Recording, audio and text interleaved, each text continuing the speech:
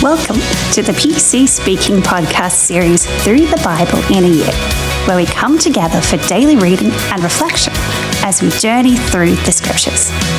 Let's dive into today's episode with Pastor Chris Miller. Faithful in the storm, worthy in the empty spaces. Hello and welcome back to the PC Speaking podcast. Today is day number 49 of our Through the Bible in a Year reading program. This is the day of the week where we take our memory verse and we expound on it. So that's what we're going to be doing today. When I was in the military many years ago now, there was some basic skills that every Marine was trained in. There was a saying at the time, and I think they still use it, that every Marine is a rifleman. There are a lot of different jobs that a person can do in the military.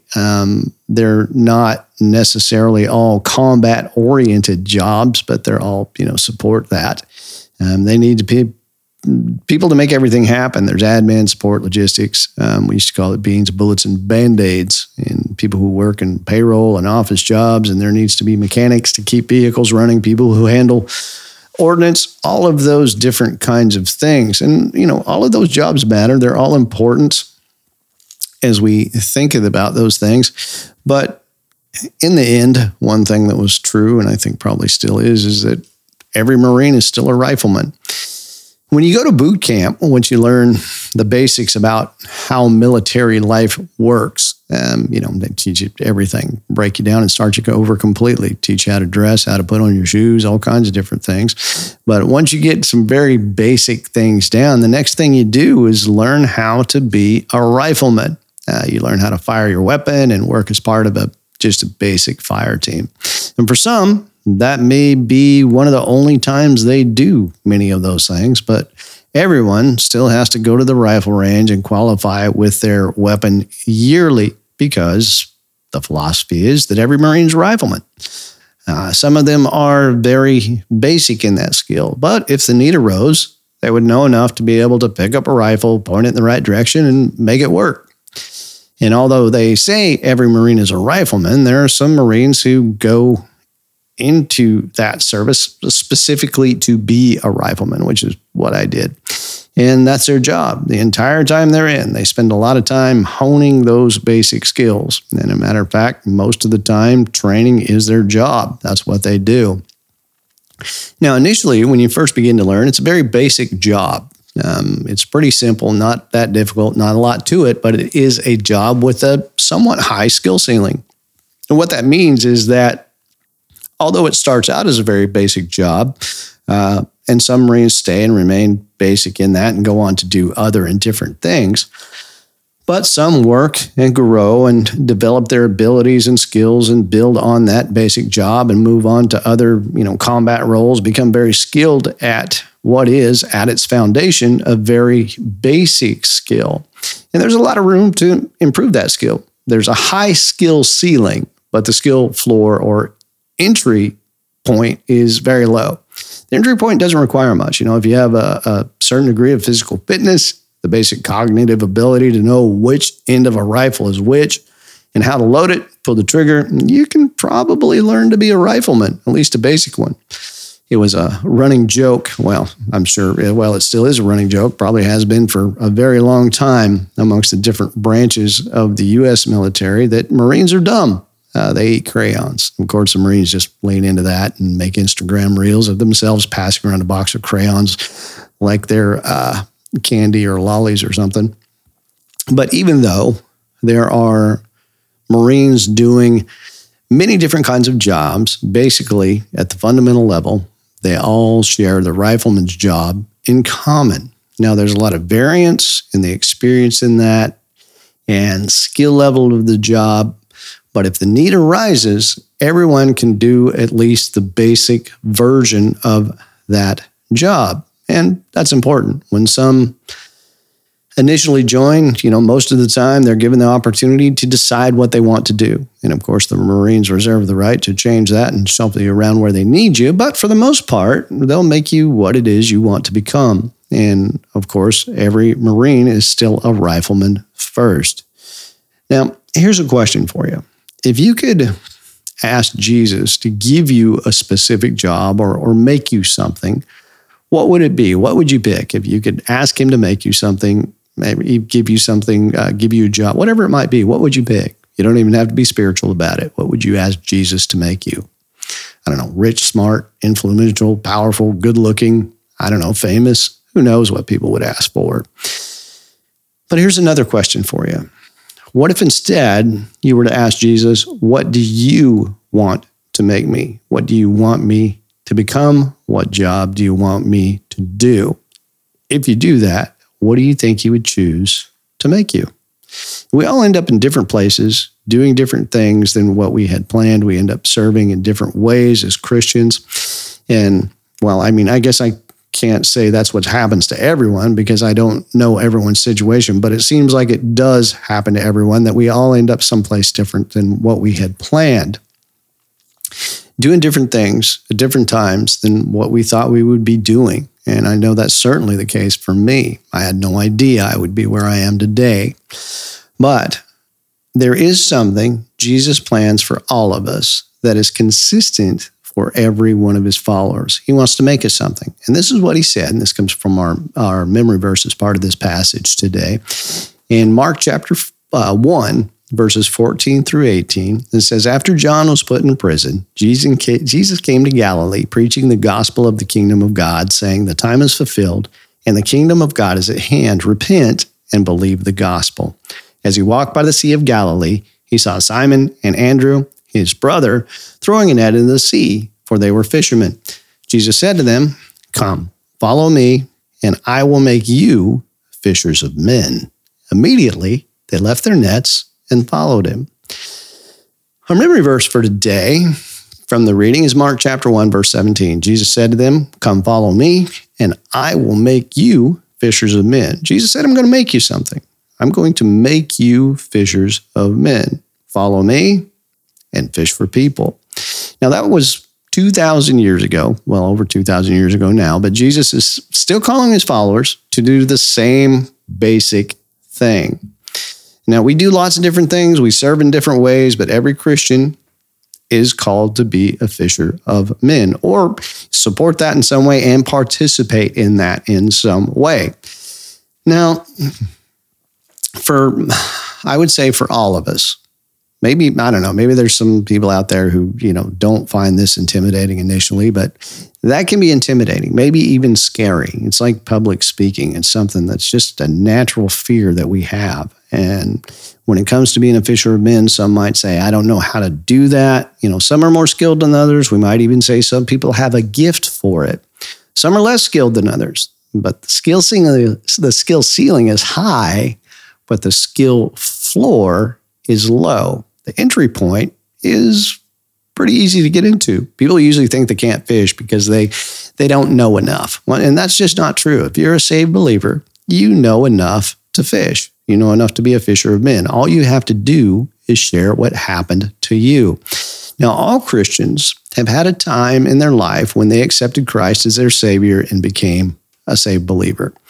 If you don't have that, you're not a Christian. And that's something we all are, something we all share in common.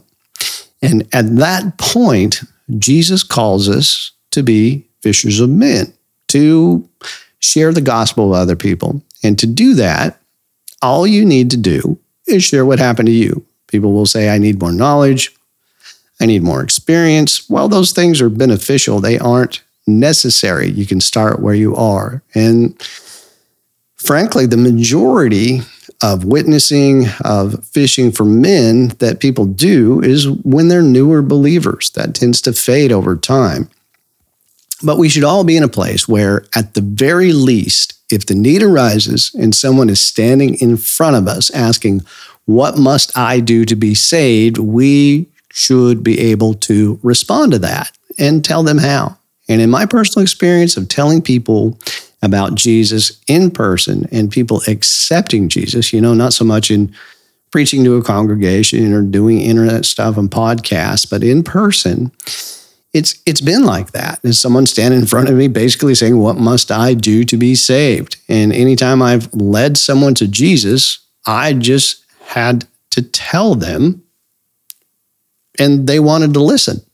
And someone may ask the question, why does Jesus want me to do this? Why does it matter? Why is it important? Why do I need to tell people about Jesus? Why do I need to share the gospel with people?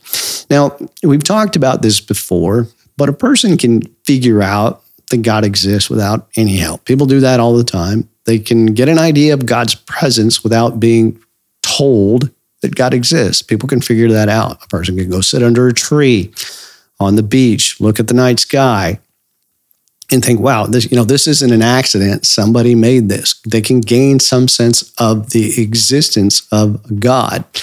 And personally, I believe that everyone does that in some way. Everyone goes through that at some point, or they're faced with that.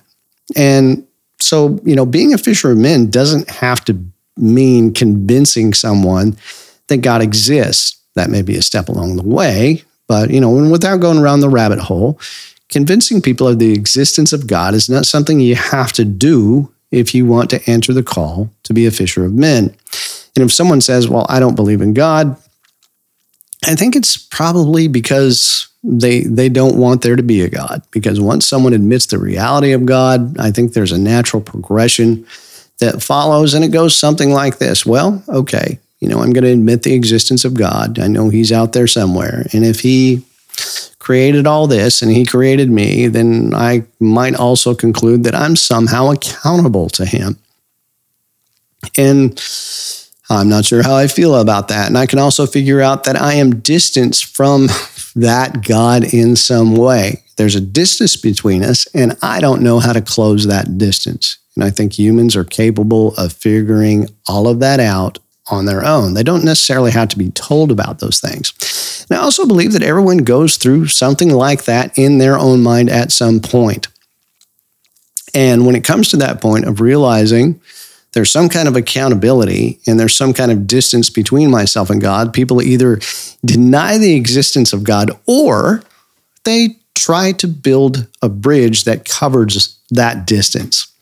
By building a bridge that will provide them access to God, to bring them closer to God. And you can see that when people say, well, I'm a good person. What they're doing is they're thinking, well, I bridge that distance between myself and God by doing good things. You can look at different religions and the different means of closing that distance people come up with between themselves and God, and see all the different ways people have tried to do that. There have been times and places where the desire to close that distance has been so compelling for people that they were even willing to sacrifice other humans to try to build a bridge or to offset what they perceive as God's anger, maybe. Now, the hard part is that we as humans don't have the ability to close the distance. We don't have the ability to bridge that gap. It's like trying to build a bridge across a canyon, but there's no bottom in the canyon. No matter what we do, we can't build the bridge because we don't have a footing to build it on. We just don't have the ability.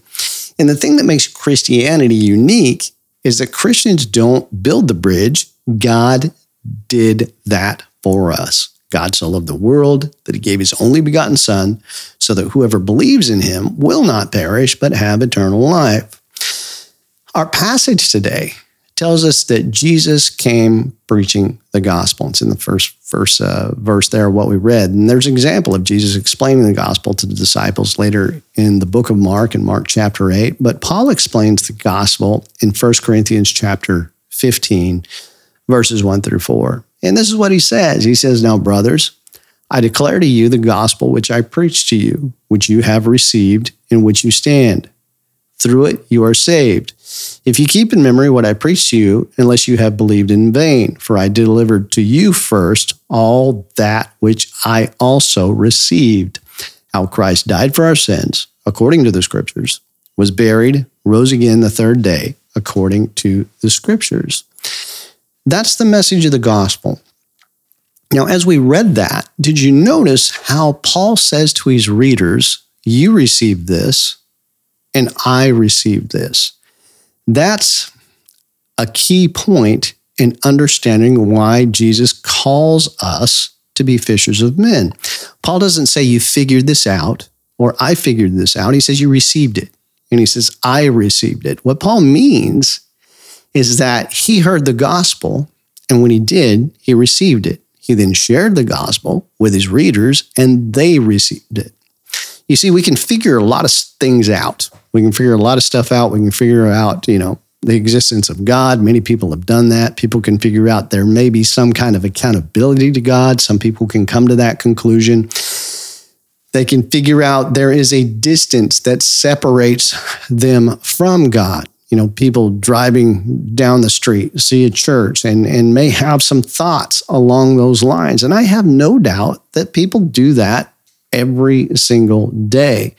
They might even be able to conclude that what some person or some people or maybe themselves have done is the cause of the separation between themselves and God. You can see that all through mythology and folklore where people do bad things and they separate themselves from their mythological God or they make them angry or whatever. And I think that someone can figure that out on their own. They really can. But what they can't do is figure out what they can only receive. Paul says he received the gospel, which he then preached to others. And the word preach comes from a Latin word that means to proclaim or declare before. In the Bible, the word preach is translated from Greek word kerusso. Kerusso means to proclaim, to declare, to announce, or to herald a message. Even more basically, it means simply to make something known. That's what it is to preach. And to tell someone about the gospel is to make known what can't be known unless it's made known. We can figure a lot of things out on our own. We can figure out God exists. We can figure there's distance between him and ourselves. We can maybe figure out that we even figure out that we're the cause of that distance somehow. But we can't figure out that Christ died for our sin. He was buried and rose again the third day. We have to hear it. We have to receive it. And that's why Jesus calls us to fish. There are many different ways, means, modes, and styles of doing that.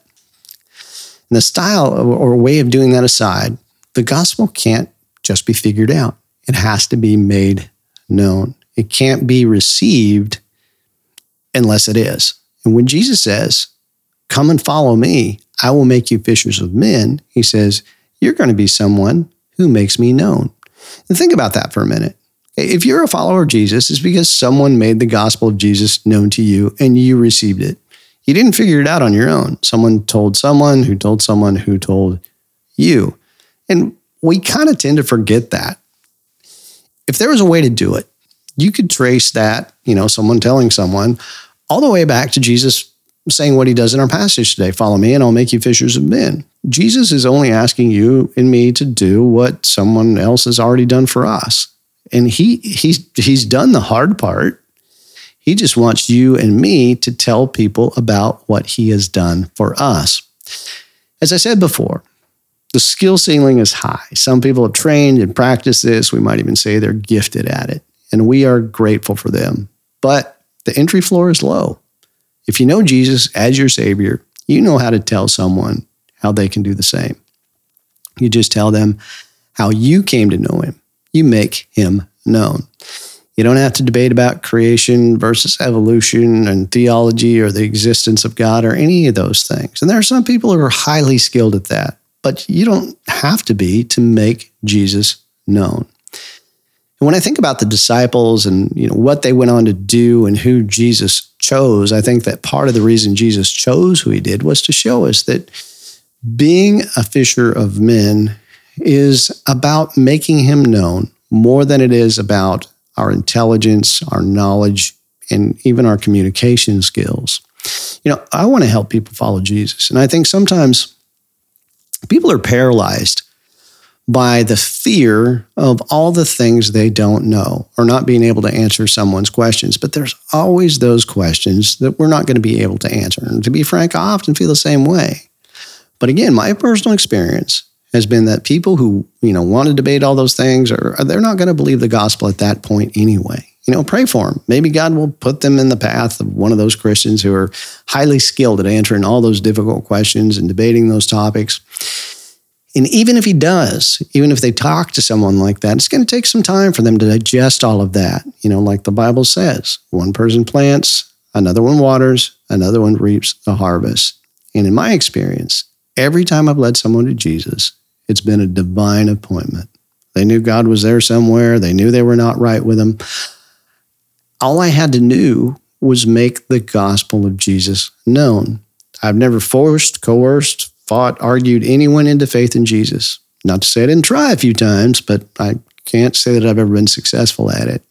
When I've had success, it was just making myself available and saying, Lord, there's someone out there you want to hear about Jesus, who's ready to hear about Jesus, and if it pleases you, I'm available to do that. And someone's probably thinking, I don't really want to do that. Why can't I just leave it alone? Leave it to the people who are really good at it. Why can't they just do it? Well, that's because you are in a special position to be in contact with someone who won't come into contact with someone who's good at it. They'll never go to church. They'll never listen to a Christian podcast sharing the gospel. They'll never do any of those things. But they might listen to you. Thanks for listening in today, and I look forward to speaking with you again tomorrow. Thank you for joining us today on the PC Speaking Podcast. Tune in tomorrow for another episode of Through the Bible in a Year. If you have found this helpful, please follow the podcast and share it with a friend. It is our hope and prayer that every episode helps enrich your relationship with God and His Word. Even if the drums stop beating, my soul will keep on singing, even louder.